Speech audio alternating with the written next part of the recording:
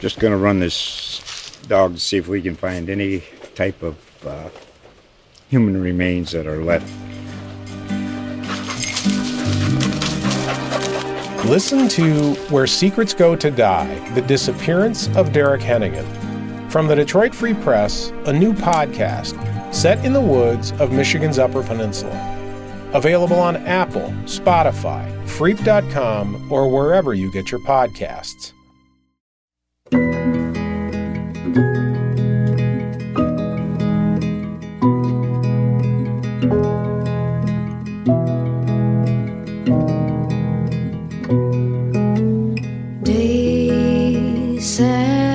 All right, folks, welcome into the Browns Wire podcast.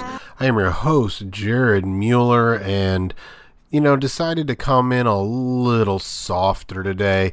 I've been told at times, in life that I come in a little loud, a little too excited, a little too much energy, because I, generally speaking, love what I do. And whether it's this podcast or just life in general, I try to address things with the passion that's just real and that's just honest. But it is a Sunday morning here when I'm recording. So good morning, good afternoon, good evening, whenever you are listening to this podcast and wherever you are. Thank you so much for stopping by. I hope you are well. And we're going to jump right into it on first down.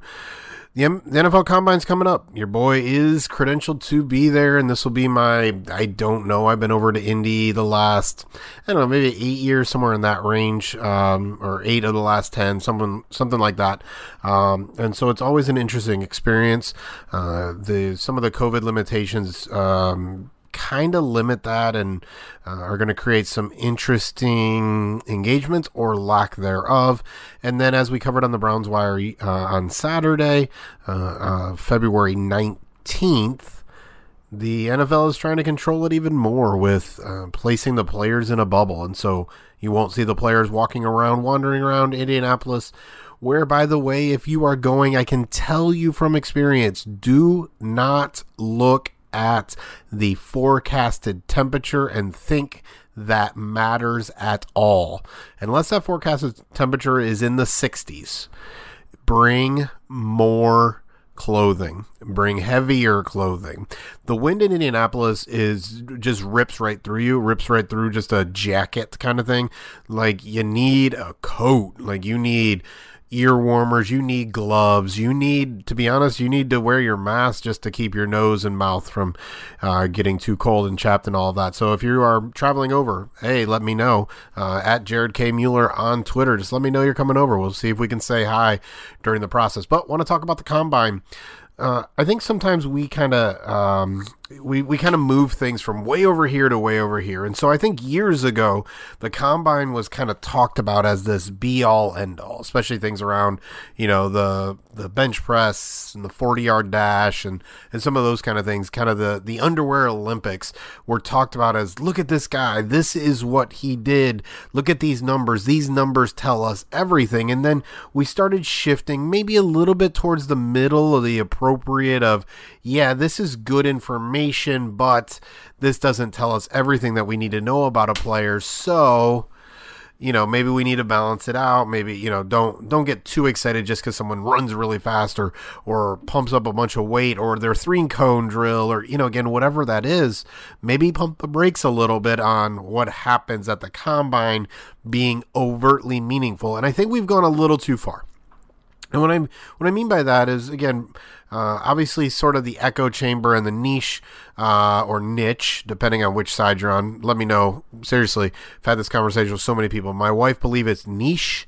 I believe it's niche. So please, again, another place at Jared K. Mueller or in the comment sections on the Browns Wire. Let me know niche or niche. How fancy are you is really what I think there. But I think, when we think of things like Twitter, Facebook, even some of the, non ESPN type television shows or video productions, I think we've gone a little too far where it's only the underwear Olympics. None of this matters. None of this is important. The only thing that's important are the medicals and the interviews, right? And it's possible that there's some truth to that, right? There is. The medicals, which, by the way, none of us really know about unless somebody leaks something, which is not considered appropriate, and actually could be one of the things that is a HIPAA violation. Let's just be real honest about that, right? So besides the medicals and interviews, which again, unless somebody leaks something, we don't know a lot of information. The reality is that we do gain stuff from it, right? We do gain information from the combine that can be interesting, both to teams and analysts, right? Now, we know that like the Los Angeles Rams barely send people over the last couple of years, and that probably will continue, especially if players are not participating like they used to because of some of these limitations where they don't get to choose what they eat. They don't have more than one medical person there, kind of a trainer kind of person. We could see a lot less players really participating or even attending at some level. So we know teams like Los Angeles Rams, who just won the Super Bowl, they're not sending people, but the reason they're not sending people or sending as many people is that you can also get that information in different ways. So as long as they have people there to do the medicals and some of the interviews, well, if they're really important and the Rams don't have a lot of picks, then they'll interview those players. They'll figure out ways to interview the players they want to interview. They'll get all the measurements and all of that. That stuff's officially sent to the team anyways. So for the Rams, it's send the people that need to go. So don't send the whole contingent. There's no real point to that for a team like the Rams, who have, I don't know how many picks, but have traded away a lot of their top picks. They've decided to go in a different direction. So here's what we can gain from it. The first thing we gain, and really it all kind of ties together with looking at film, we gain either confirmation or new information. And here's what I mean by that. If I look at a tape and a player looks really, really straight line fast, and they run a really fast 40, or a player looks like they have a lot of change of direction skills, right? The kind of things that really can make a difference in slot and route running and all of that kind of stuff. And they run a really, really good 3-cone drill, short shuttle, some of those kind of athletic testing things. If one of those two things happens, or those types of things happen, I now have confirmation of what I saw on film. And then on the other hand, I might get new information. So a player doesn't look very fast on film, doesn't look very quick on film, but has really, really good numbers at the combine. Well, let me go back. Let me call some coaches. Let me try to understand what's going on. Maybe that was the third offense or third defense they were in 3 years, and so instead of reacting, they're out there thinking, and that really slows pretty much anybody down when you're thinking versus reacting. So maybe that's it. Or maybe, who knows, right? Maybe you find out they can run really fast, but they don't care, right? You find out there's some character kind of issues that you're like, ooh, yeah, well, I still maybe want to stay away from that guy even though he ran really fast, right? So maybe we get new information that what we saw on film, they have an ability more than what we saw on film. But I think the biggest things that you can learn, at least we can learn, right? What the teams can learn, the biggest things are around medical and interviews. But the teams, as well as analysts and fans, what we can learn, the new information we can learn is really how was a player dominant, right? And so was a lower level player dominant just because he was a better athlete than everybody else around him, but he was playing, against those lower level schools or those D2 schools, and he just looks dominant, but he's actually a pedestrian athlete compared to the NFL. By the way, pedestrian NFL athletes will blow almost all of you or all of you out of the water in almost any athletic competition. That's not me judging you. That's me understanding them. Okay. But pedestrian, right? So you see this player whose film is full of a lot of good stuff, and then their testing doesn't match. So all of a sudden I have this new information, and I need to go back to the film, and now I'm not really studying the player, I'm studying his competition a little bit more and going, oh, all right, I see what happened there. Like the cornerback that was covering that receiver just ran a 4.65, 4.8, whatever the negative number would be for a 40 for that cornerback. So no wonder his 4.55, he looked like he was running at a blistering pace compared to that cornerback, or maybe the cornerback doesn't have good change of direction because of some of the things we've measured or whatever. And so all of a sudden we have new information, right? At wide receiver, which is obviously a big need for the Cleveland Browns, or even defensive end, which is another big need. You're really looking at how did they win, right? And so if they won with technique, well, that's great. But if they don't have the athletic traits to back that up, all of a sudden you're knocking them down a round or two, right? Yeah, that technique's great, but will they get overwhelmed by the more athletic, bigger offensive linemen? Will they be able to get separation against the longer, more athletic cornerback, right? So that piece of new information gives teams and analysts an ability to then go back to what they thought and either confirm it, or now they have new information to analyze what they saw. That, along with whatever happens in interviews and the medicals, is the benefit of the NFL Combine. It is vital. It is very important. And unfortunately, as we covered on the Browns Wire, not totally sure how many players are less likely to come and to do those drills now with all the limitations. Just going to run this dog to see if we can find any type of human remains that are left. Listen to Where Secrets Go to Die, The Disappearance of Derek Hennigan. From the Detroit Free Press, a new podcast set in the woods of Michigan's Upper Peninsula. Available on Apple, Spotify, Freep.com, or wherever you get your podcasts.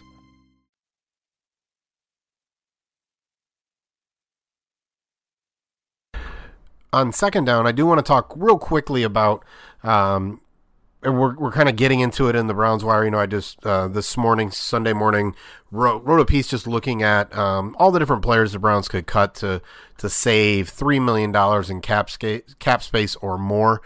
So that is up on the Browns Wire podcast. So make sure you check that out. And the thing I just want to kind of hit on is, you know, when Andrew Berry was hired, it's easy to forget kind of what the narratives were, the concerns were, or whatever. But we remember those concerns were he was going to be Sashi Brown 2.0. By the way, Sashi Brown now runs the Baltimore Ravens, right? If anybody wondered, would he ever get back into football? Yeah, he just went from running the Washington Wizards and whatever he was doing in that role to now literally the president of the Baltimore Ravens, in charge of everything. He oversees everything. Maybe he knew what he was doing. Maybe. Not that he made all the right decisions. Listen, this isn't, we don't do that whole worship people thing and just assume if I like them, they're great. If I don't, they're bad, right? It's the whole Baker Mayfield or the Baker bros versus the Baker haters. You know, there's probably a lot more reality in between those two, right? And I don't totally understand the need to kind of put them up as a hero. But when Andrew Berry was first hired, you know, there was concerns that he was going to be Sashi Brown. Tear it down, draft picks, slow process, all of that. And Andrew Berry told everyone in his opening press conference that he was going to be aggressive. And I'm pretty sure he has backed up his word. Now, whether you like some of the moves he's made or not, signing Jack Conklin, Austin Hooper, Case Keenum right off the bat in his first offseason was aggressive. Those were, at the time, Jack Conklin was seen as the top offensive lineman in free agency, which the Browns desperately needed one. Austin Hooper was seen as the top tight end in free agency. Case Keenum was seen as the top backup quarterback that could be a starter in free agency. Then he got him, right? And then you look at, you know, what he did last offseason. John Johnson III, Jadeveon Clowney, Tack McKinley, Troy Hill. There's some other players I can't think of, even, you know, aggressively trading up to get Jeremiah Owusu-Koramoah, the linebacker, to go along with Greg Newsome II. What a great top of the draft they had there. Andrew Berry has been aggressive. I just am not sure what that looks like this offseason, right? He's been aggressive, but he has been measuredly aggressive. Right, he's had cap space, so he has spent a decent chunk of it. Right, he moved up a little bit to get Jeremiah Owusu-Koramoah, but he didn't sell the farm. So what is aggressive? It's really just a question. It's what I'm really interested in this offseason. What does aggressive look like in year 3 for Andrew Berry, where all of a sudden salary cap space is lessened, right? There is just less of it. They can make a bunch of moves and get even into the 50s and 60s range, but whether they want to do that or not and reduce their talent level, that's really a huge question. So how aggressive is Andrew Berry? Obviously, the top place to look is quarterback. The Aaron Rodgers, Russell Wilson, Deshaun Watson, maybe Derek Carr, Kirk Cousins, whatever it is. How aggressive is he really willing to go? Because right now, he hasn't done anything that would be considered overtly crazy aggressive, right? But trading for one of those quarterbacks, giving up a couple first-round picks and a second and a third or whatever it would end up being, right? That's big-time aggressive. Or even, trading back into the first round to get 2 studs and giving up next year's first along with something this year. That kind of aggressive. Even in free agency, even though right now they're just a little over $20 million and kind of middle of the pack in salary cap, are they aggressive by making a bunch of moves? Again, on the Browns Wire today, go to brownswire.com, you can see a list of all the players that the Browns could cut to save $3 million or more. There's some interesting names on it. It's not everybody we think is going to get cut. It's everybody, including a player like Kareem Hunt. He's on the list because he's on the list, right? They could save like $6 million by cutting him. But how aggressive will Andrew Berry be? Where will he find the ability to continue to be aggressive? Is that in free agency? Is that in trades? In our mock offseason 1.0? And I'm pretty sure you can just search Browns mock offseason 1.0 and you can get to that. It's also linked in the piece that I talked about that was written today. I talked about trading for Calvin Ridley. Trading a 2023 pick that is conditional based on playing time, performance, all of that. Those are the types of things that you're wondering if Andrew Berry will make to be aggressive. So that's the question on second down. How aggressive and how will he be aggressive? How will the Browns be aggressive in 2022's offseason? Just going to run this dog to see if we can find any type of human remains that are left. Listen to Where Secrets Go to Die, The Disappearance of Derek Hennigan. From the Detroit Free Press, a new podcast set in the woods of Michigan's Upper Peninsula. Available on Apple, Spotify, Freep.com, or wherever you get your podcasts. Third and fourth down are kind of run together a little bit, but I want to actually kind of make a note of the Cleveland Cavaliers. Listen, many of you that are Browns fans are also Cavs and Guardians fans, and so we don't pretend like we live in a vacuum and a void where only the Browns exist. Now, some of you may only be Browns fans, and we'll get through it really quickly because it does connect to the team, but man, isn't it fun? Isn't it fun to see the Cavs process, right? To see them go from young to, all of that, young player here, there, everywhere, and all of a sudden it starts to come together, and you had low expectations or no expectations, and all of a sudden you're seeing some success. Now, will they start to drop down after the All-Star break where some of the more veteran teams start to kick it into gear and get healthy or whatever it is? It's very possible. The young guys are going to hit the wall. Like Evan Mobley is going. He looked tired the last few games of the before the All-Star break, and then was involved in the All-Star break. So, listen. But I want to just be honest. It seems like a lot of fun to just watch a low or a no expectation team start to be good. And then you hear the stories of LeBron James, right? So LeBron talked to Jason Lloyd, and I know Jay. Not like a lot, but Jason and I have talked. Jason's a good guy. Jason also does some stuff with the Browns for the Athletic. Like, he's a good dude. And at least from my interactions with him, it is not a coincidence that LeBron James made sure there was a sit down with a local Cleveland reporter. And listen, Jason was one of LeBron's guys. Like here in the media, him, Dave McMenamin, Chris Haynes, Joe Varden, like those four, give or take, right? Like obviously people moved on different places. Dave followed him to LA. Joe does a little bit of a variety of things, and Chris is doing his stuff at Yahoo. But those were kind of his guys. And Jason is kind of the one guy that's left that is kind of connected. And so it's not surprising that LeBron talked to him, right? So read into that a little bit, you know what I'm saying? So here's the Browns analogy. When you think back to the 2020 season, yes, many people were excited, but expectations were kind of tempered, right? Baker Mayfield coming off the 2019 season with Freddie Kitchens, John Dorsey, all of that. Expectations were tempered. Yeah, they brought in Jedrick Wills and Jack Conklin and Austin Hooper and Case Keenum.